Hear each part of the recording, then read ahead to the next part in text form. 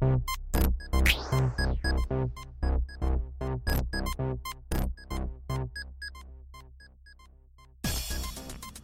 folks, welcome back to the next episode of the Jedi Counsel podcast, where we like to explore mental health and your favorite fictional characters. This is Brandon Saxton. And Katie Gordon. Katie, how are you doing today? I'm good, how are you? You know what? Any day that I get to talk about my favorite fictional heroes and tie it to mental health is a good day. That was kind of cheesy. But it's true. Repeated the tagline.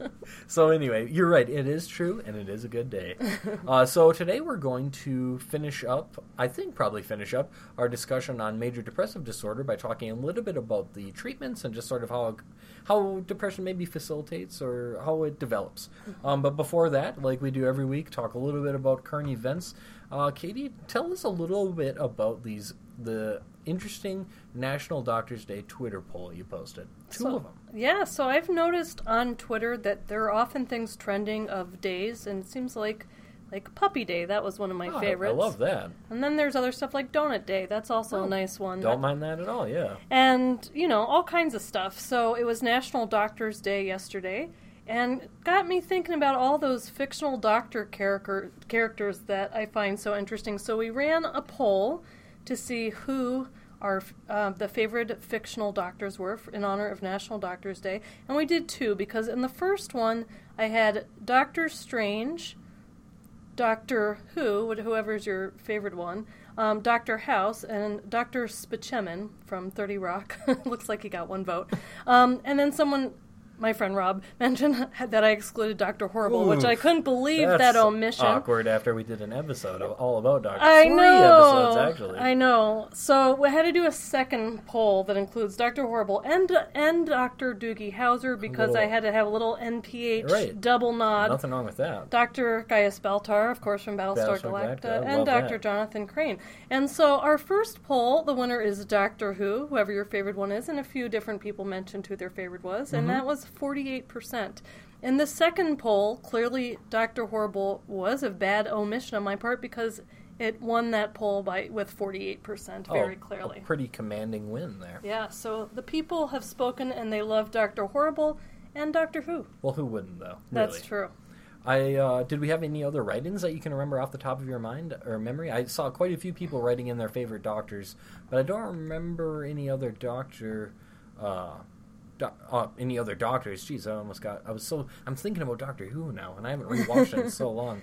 So I need to get my Doctor Who on. We got the 11th Doctor, okay. Someone wrote in, and then two people said the 10th Doctor. Well, that's a tough nut to crack, because those are my two favorites, and I can't pick one off the top of my head. So sounds like it might be a next follow-up poll, then, to really figure out... That's not a bad idea. Which one is number one. But there are 12 now, so you're going to have to run 3 polls. Oh my gosh, I don't know. It's going to be a lot to manage. Might have to wait for Twitter to update. The data analytics behind that are just too commanding for my grasp on statistics. No, it's very true. I do want to thank the people who tweeted their favorite specific doctor, because they've interacted with us about other things too. Jeffrey McSorley and Brian Christian from Twitter, so thank you very much for telling us who your favorite doctors are. All right. The next thing we hinted at last week was that the new Justice League trailer was coming out.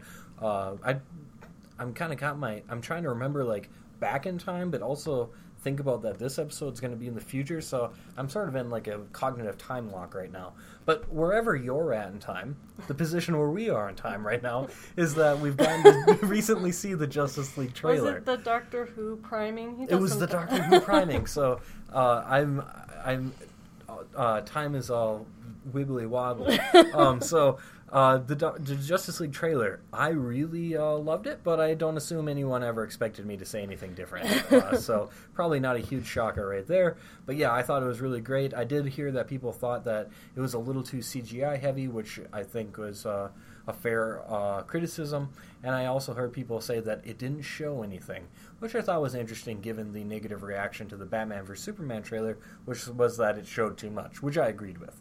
I thought the Justice League trailer did a great job of showing us shots of all the different characters, introducing us a little bit, had good music, and it hinted that there's some parademons. We got to see a few of those.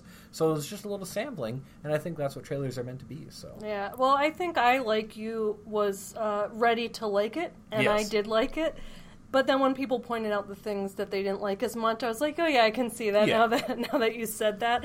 But overall, I thought it looked great. Obviously, it's wonderful to see Wonder Woman always, and I'm very intrigued by Aquaman, which I haven't said many a time before. No. But this interpretation of him, and I'm no Aquaman expert, but looks like it's a little unique and different, and so I'm really interested to see more of that story develop. Oh yeah, me too, and we got a shot of Mira too. Yes, that was really cool, because people were really excited about her costume. Yeah, that looked cool. I saw some comparisons for all of the characters we saw in the Justice League next to comic book examples, and I think a lot of the criticism towards Zack Snyder is fair, but I think that giving credit where credit is due is he does shoot his movies like comic book frames, and he captures that really well. So seeing those side-by-side comparisons between shots from the trailer and specific comic frames was really neat. I like it too. We know that not everyone likes that, and that's okay. Tweet us your opinions in a nice, polite way. And we're happy to hear other points of view. Uh-oh, I just knocked something over in the studio. And by studio, I mean room. And then the very last thing that we have in our current events is we are currently running a Geek Therapy Podcast Network survey. So you've heard me talk about it before, but I'm going to talk about it again. The Geek Therapy Podcast Network is a podcast network that the Jedi Counsel belongs to, and it's an awesome collection of 5 different shows that all sort of address that intersection between sort of geekiness, nerdiness topics, and mental health or something of interest like that. So shows like Geek Therapy, Rolling for Change, Psych Tech, or Headshots, or Jedi Counsel. So as a network, to make sure that we are providing the content that our listeners are most interested in, we put together a really short, and it's going to take you less than 3 minutes, I would guess, survey. If you would be so kind as to fill that out for us, I'll include it in the episode information, and I'm sure that we'll also be tweeting and sharing it on our Facebook pages. If you could just do us a favor and fill that out so we can kind of get an idea for who is listening to these podcasts and what are these people really interested in hearing about. So that way we can best cater the content to what our listeners want to hear about. Yep. That's right. So if you could do that, we'd really appreciate it. And while you're at it, you're already kind of sitting down and you're already doing something for us. If I can just buy 2 more minutes of your time, and if you could just leave us a review on iTunes, we would appreciate that a lot too, because we like to feel good about ourselves. And seeing those stars, preferably more out of 5 the better, it always makes my day, and we read them all and we feel good about them all. So thank you very much. All right, before I get too carried away, let's talk about major depressive disorder. So last week we talked about the diagnostic criteria at length, and we talked a little bit about Buffy the Vampire Slayer and sort of tied in that season 6 and how that sort of related to major depressive disorder and her experience of what was almost without a doubt undeniably major depressive disorder. So today we're going to talk a little bit about we're going to cover some of the theories and treatments for depression. Katie, should we start on theories or treatments? Well, maybe we can blend the major theory and treatment. So I think one of the dominant theories, and there are many different theories, depression is well studied among the different mental disorders. It's received a lot of attention, which is important. One of the reasons is because it is relatively common.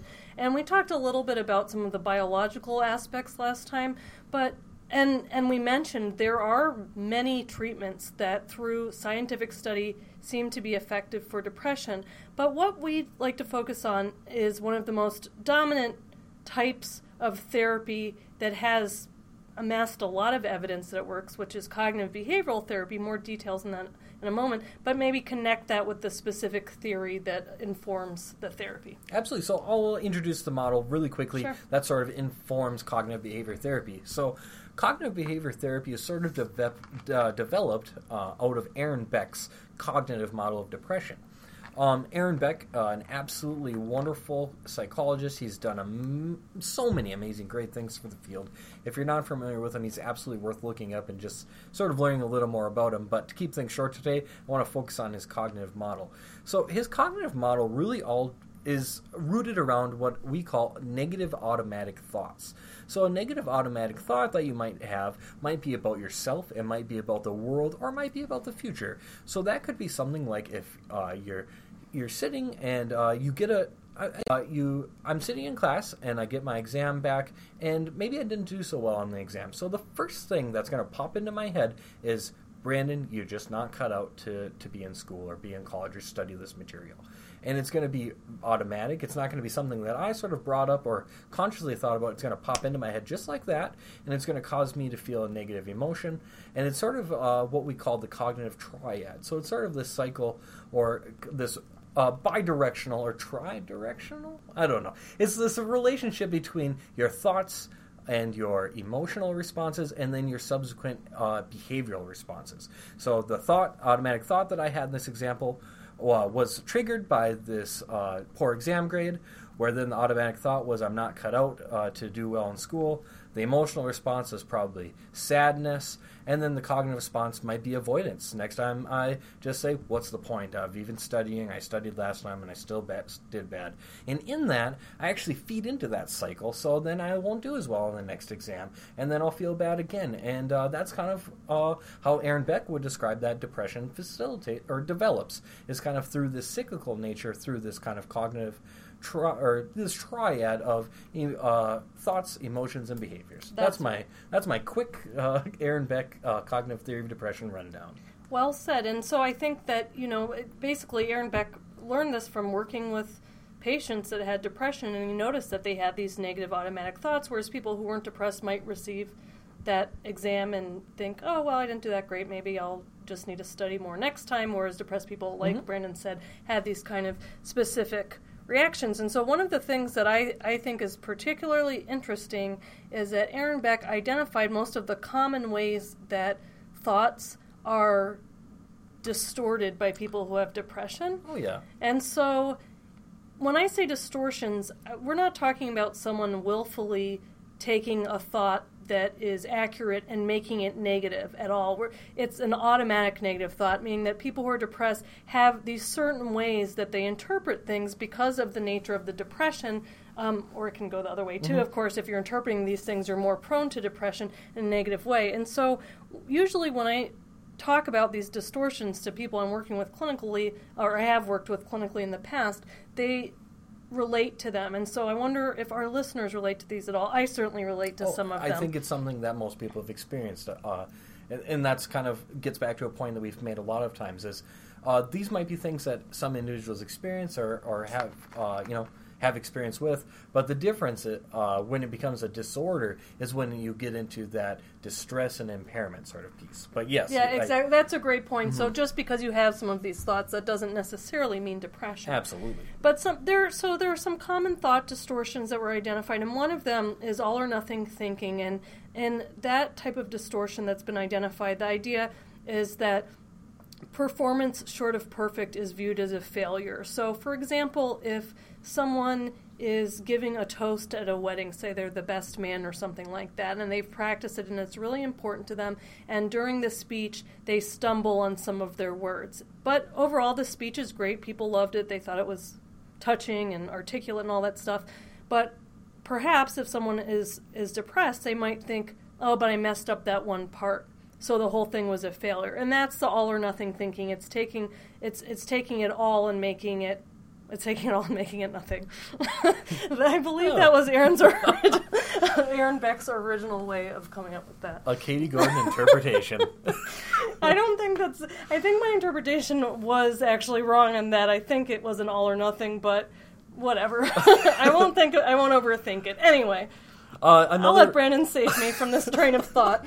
Another example of one of these common thought distortions is disqualifying the positive. So if I can go back to my exam example, I might get this exam where I didn't do terribly well, but instead of thinking, you know what, on the first exam this semester I got an A, so that's okay, you completely ignore those sort of positive pieces of information in favor of the negative piece of information that sort of affirm or are consistent with this negative view that you have of yourself. So that's disqualifying the positive. And you actually, if I can go off on a smaller tangent related to my own work, you actually see this very much in visuospatial attention as well. People who are depressed will pay less visual attention to things that are positively related, to prefer things that are negative. That's so fascinating. I mean, it's amazing that you can capture it at that kind of perceptual level. And it just shows why it really is compelling how this is not something that people are voluntarily doing on purpose to feel bad. Wow, that's really interesting. Another common one is personalization, and this is when you see yourself as the cause of a negative external event. And so one example of this is, let's say you're messaging someone on, pick your favorite social media. We'll pick Facebook. You're having a private Facebook message. This episode of Jedi Counsel brought to you by Facebook.com. The newest sponsor. It's the only one I could think of with easy private messages. It's the only one people really use anymore. Or Twitter. I don't know. I've heard Twitter's coming up. I don't know. I interrupted you. No, that's okay. So let's say you're having a private Facebook message, or you're texting someone, to get out of the brand names, and all of a sudden they stop talking to you. And so you start thinking, and I use this example because I can certainly relate to it, and a lot of other people do, I must have said something that person doesn't like, and they don't like me anymore because they just stopped talking to me. Now, that would be personalization. In someone who's not depressed, they might think, well, maybe their internet connection went out. Maybe their phone died. Or maybe something came up and they just had to stop talking to me. But for someone who tends to personalize things, they would be more likely to view themselves as a cause. And you can see why that would kind of maintain a depressive mood, or depressive kind of sad way of looking at things. Absolutely. And another example of these common thought distortions with depressed individuals or individuals experiencing depression is catastrophizing. So because I'm not as diverse as Katie, I can't think of multiple examples. I'm going to go right back to my exam example one more time. And, so I get this exam where I didn't do so well, and instead of just thinking, well, I didn't do very well on this exam, what can I do differently next time? The thought would be, I did bad on this exam, I'm going to fail this class, I'm going to fail out of college, and I'm never going to have a job. So it's really just exaggerating how important, or the impact of things that might be smaller or might not have as much impact, or could be easily maybe problem solved with a more adaptive or reflective thinking style. Exactly. And so one more, there are a lot of these distortions that they've identified, but another common one is jumping, and some of them overlap, is jumping to conclusions, and that's the anticipation that things will turn out badly without reason. And one of the ways that this shows up in depression is, for example, if someone in depression, we talked about anhedonia last time, when someone doesn't enjoy things as much as they used to. So let's say their friends invite them to go to dinner and a movie.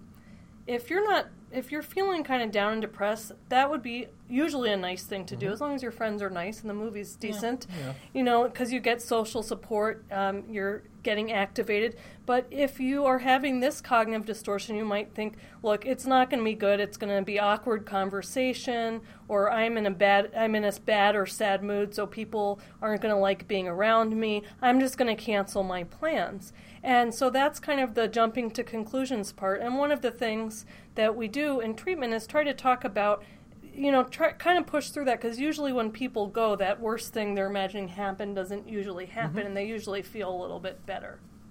And I think the danger of a lot of these thoughts, and that one in particular, is it sometimes leads to avoidance then of the event. So there's no way for the person to ever really check if the conclusion that they jump to is actually right. And because of that, they avoided it in the first place. It might actually lead to what they were worried about. For example, if I can one last time use my test example, if I jump to the conclusion that I'm not going to do well on the test, so there's no point in studying, I may not study, then I do poorly on the exam, and that confirms the initial belief that I had that I'm not smart enough to do well on this, which then, like I said earlier, leads to that cycle that can really turn into a disordered thinking that leads to a major depression disorder. Yeah, so. That's a great way to connect it all and show how these things continue because of that thought, behavior, emotional connection that you're talking about. So let's talk a little bit about how Aaron Beck would say that we should treat depression sort of based on this cognitive model that we presented. So aptly named, he developed something called cognitive behavior therapy, or CBT, and I'm sure CBT is probably a term that most people are familiar with, but maybe let's break it down really quickly. So in CBT, as a therapist, what your goal really is to help patients become aware of when they have those automatic negative thoughts. Because a lot of the times we find that people actually kind of miss the thought. The emotional response is what's more impactful and what's noticed. So what you want to have them do or help them do is to slow down and sort of identify what was the thought that led to the sad emotion. When you're feeling sad, take a step back and think, what was I just thinking? Which is kind of meta. Well, think about what you're thinking. Exactly. I don't know. And then it's very deep. It's very deep, absolutely. And then once you can get them to the point where they can actively identify the negative automatic thoughts that they have about themselves or the future or the world, what you want to help them do is teach them how to challenge those thoughts with evidence. So that's when you have situations like, I promised you I wouldn't go back to it, but here I go. If you have someone who has a poor exam grade, the automatic negative thought was that I didn't do well in this, I'm not going to do well in the class, I'm going to fail. The emotion was sadness, and the behavior was some avoidance maybe. What you might say to help them challenge the thoughts is, well, what you do actually is directly ask them, what evidence do you have for or against it? And examples might be like, well, I did do okay on the first two exams. I am in my third year of college. I've passed all of my classes so far. So it's things like that where you're really helping them find the evidence to challenge these automatic negative thoughts, and then hopefully reframe those thoughts into things that are more accurate or helpful, like, oh, I didn't do well in this exam. What can I do differently next time? Maybe that means that the way I studied wasn't working this way, so maybe I can try a different study technique, or maybe I need to spend a little more time studying, or maybe I can work with friends or classmates to study. So it's really turning it into more of a problem-solving, active approach to addressing the situations that lead or trigger the automatic negative thoughts, or negative automatic thoughts, depending on how you want to order the words. I think we'll be flexible and allow both. Perfect.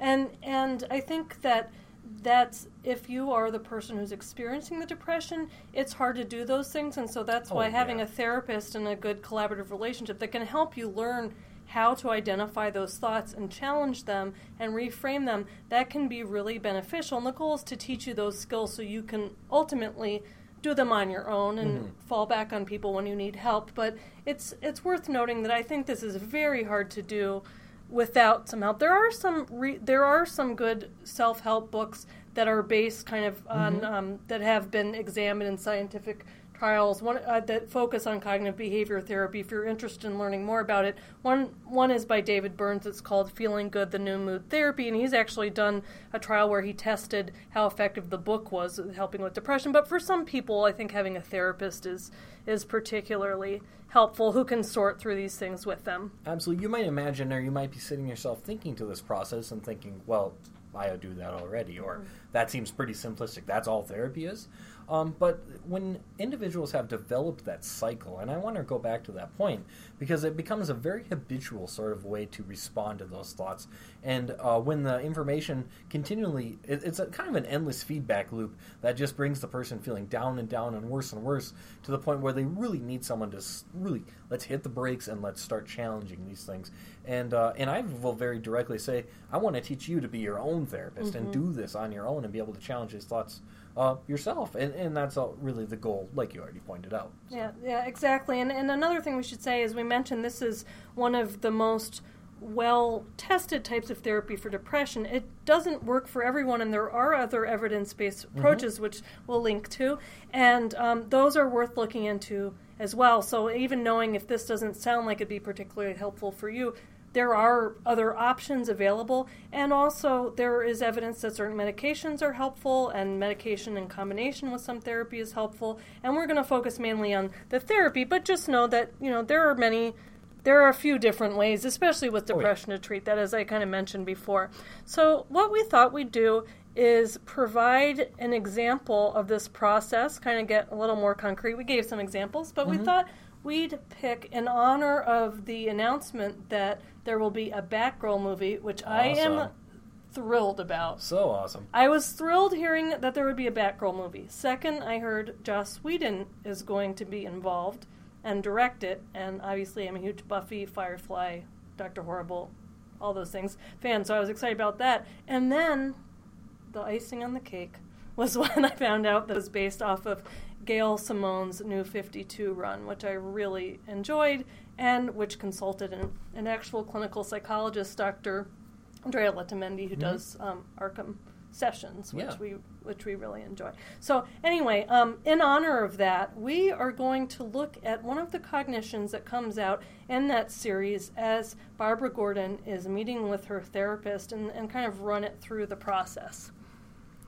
So maybe the way that we can do this is we'll just work through the actual process like you would in a session. So to set the context one more time, this is a situation when Barbara's in session talking to her therapist, a clinical psychologist, actually written to reflect Dr. Letamendi, I believe. And the therapist... The character is named after her, which is just so cool. Really podcasting goals, so am I right? Yeah. And therapist goals seriously, and just general life goals just for me. Everything. Yeah. And the other cool thing that Lauren from Twitter told us that, and made a really good point, that it would be super cool if the movie involved some of this therapy. Yeah. And kind of the premise for it is that, for those of you who aren't familiar, briefly, after she is paralyzed as a result of the trauma caused by the Joker shooting her, and everything else involved in that, that this is her receiving some of the treatment for some of the PTSD symptoms that she seems to experience. But anyway, so that's kind of setting the stage. So this is what the therapist sort of says. I'll just read it word for word, and then we can dive into it. Okay. And I'll link to the image as well. So the therapist says, "You don't need to couch your language, Barbara. You're among friends." And then Barbara responds saying, "Am I? You might not feel that way if you knew. I do this volunteer work, right? And it hit me. I looked at my uniform, and I realized to the dead center of my soul, I didn't deserve to wear it anymore." And what it's showing in the top frames is Barbara talking to her therapist, and in the bottom frames, it actually shows her cutting apart her Batgirl uniform. So Katie, what would you say might be the automatic negative thought or the negative belief that Barbara has about herself based on this? Well, I can see a couple right away, and maybe we can select one to work all the way through. And also, I just want to say, as a side note, I really want to reread this whole series now, because I love that Batgirl series. Good. It's so good. Okay, but anyway, back to the topic at hand. There are a couple things I notice in what she says. So one thing is that the therapist says you're among friends, and Barbara says, "You might not feel that way if you knew." That strikes me as a disqualifying the positive. So in her mind, because of what she's going through, you're saying something nice to me, but the reason for that is either you're just being nice or you don't know the real me. And that rings true as a type of distorted cognition people can have. The second thing that's, really stands out to me is she doesn't feel she deserves to wear the Batgirl uniform anymore. And so that really suggests a kind of unworthiness there. And it might be an all or nothing thinking because of something that she's done wrong. She feels that she doesn't deserve it at all. Performance short of perfect is viewed as failure. Or maybe even catastrophizing, exaggerating the importance of particular things and magnifying them. Yeah, that's where you get into sometimes where the thoughts, they don't always fit into a clean sort of category, but they are always, of course, specifically about the person or their world or the future and the distorted negative conclusions made about that. Yep, that is correct. And so maybe we could start with, we did the first step, which is identifying some. Did I miss any from that? No, I think you covered it perfectly. So absolutely, you're right. That's the first step, would be to identify it, help the patient identify it. So that's what you'd want to do is when Barbara says something like, well, you might not feel that way if you knew. Well, tell me more about that thought. What are you thinking there? And really help her get to the core belief that's underlying that sentence. So then you'd kind of covered, of course, that in that identify step. The second step would be to challenge it. And we have some insider knowledge about Barbara Gordon that the therapist, of course, doesn't have in this situation. That's true. So you can only work with what you know. You can only work with what you know. So things the therapist in this situation might ask are, things about positive relationships that Barbara has. She has a great relationship with her father. She, in the very exchange we just saw, she admits to doing volunteer work. That's a positive thing that you could focus on. on. So there are a number of things that you can jump on right away right there to help Barbara start seeing or challenging that, she's not worthy of friendship, or, these things that we've identified, because she's already also giving you little pieces of evidence against it that you can use to help her start, seeing that other side of the argument. That's right. And the key is that this is very different than just telling someone to think positively. Oh, yeah. Which is unhelpful. Oh, it doesn't. Yeah. If it was that easy, people would do it. Right. So it's kind of like, no, everything's fine, and leave it at that. What this does is it tries to disrupt the thoughts by providing evidence. And yes. so it's a very scientific approach in that way. And, when someone is feeling depressed, some of that hard evidence is more compelling. So, you're saying that, you wouldn't like me if you know the real me, and then you name some of the positive mm-hmm. things that Brandon mentioned, and you're lining up some evidence that challenges that automatic thought. And even if it doesn't completely turn around the feelings right away, it starts to chip away at the strength of mm-hmm. that negative thought, and that in and of itself can be helpful. But really, I think the last step is the most key in CBT. That is speculation. That is not an empirical mm-hmm. basis, but per report, which is reframing the original thought into something that's more accurate and more helpful. So after gathering that evidence about the things that Barbara Gordon has done that are positive, the people that she's helped, the people that she's saved, and all those types of things, what would be a more positive reframe? I'm giving you the therapy work. Oh, it's all part of the training. Mm-hmm. This is the podcast requirement of the PhD. So the reframe, of course, would be something like, when she says you might not feel that way if you knew, maybe getting to the core of that, maybe she has some specific reason that she doesn't feel that way, which of course is tough because we've got that sort of inside knowledge that the therapist doesn't have. But if the therapist could get to the trigger for that argument, which maybe, for an example, we could say Barbara might say, well, there's a friend who's not communicating with me. Well, how can we reframe that? Maybe they're busy. Maybe they're going through their own hard time. Maybe it's just something completely unrelated to you. So that's the trick, is to really turn it and think about what is the conclusion that there's the most evidence for, and challenging the distorted part of your own initial conclusion. So that's one way that you might do it. And it's, of course, tricky with this example because the way I would reframe it is, you're a superhero. Yeah. No, I'm just kidding. But I like that reframe. Yeah. Let's just use that as sure. for anyone, regardless. Yeah. You're a superhero. Everyone's a superhero in their own way. In their own special way. Absolutely. So that's one example of... That's one example. Breaking of into some reframe. Dr. Horrible to make up for that omission. It's a good one. So that's one way where, we've identified the thoughts, we've identified ways to challenge it, even within what Barbara already says, and then we've proposed one way potentially to reframe it, given the overarching context of the conversation, which I don't think we have. That's right. And another strategy that's used in cognitive behavioral therapy that I might use, and sometimes is convincing to people, is to say, do you dislike your friends or think they're not deserving of things anymore because they've made some mistakes?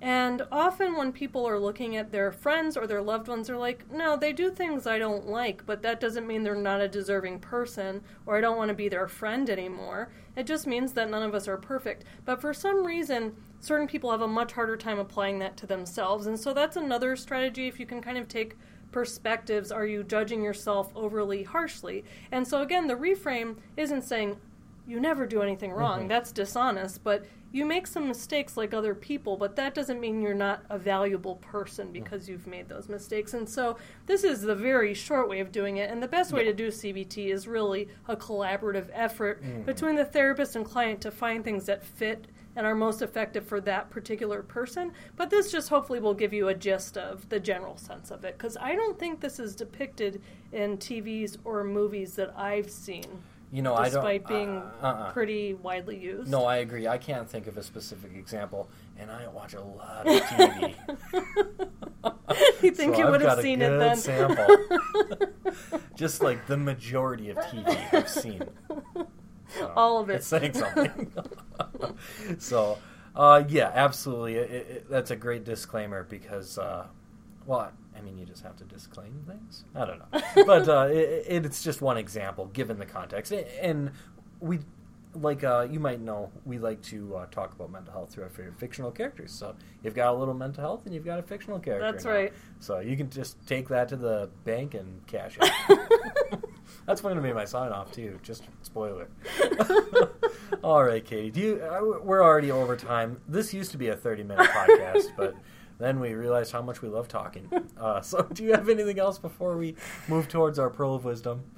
No, I think we should get right to it. Okay, that sounds good. So without further delay. It's been a couple of weeks since you've gotten one of the classic, time-tested, I always say award-winning, critically acclaimed. Doctor Who approved. Pearls of Wisdom with Brandon. So this week's Pearl of Wisdom, it's going to overlap with past weeks, but if you want to have Pearls of Wisdom, you can make your own podcast and do your own. This is my Pearl of Wisdom. So how about that? No, just kidding.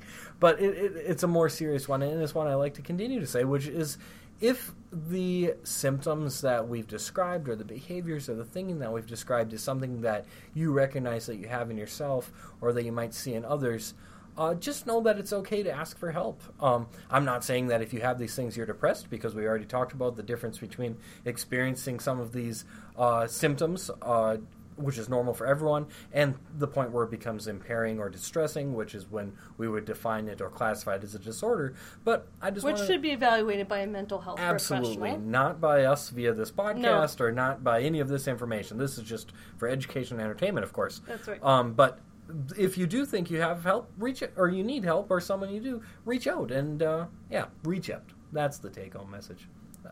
Pearl of Wisdom. I like it. It's not called Brandon's take-home message section. It's Pearls of Wisdom. Well, I find that the later in the day that we record this podcast, the more tangential we become and goofy towards the end, which is fine. I think it's a byproduct of recording on Fridays. I think so. Yeah. I think you're right.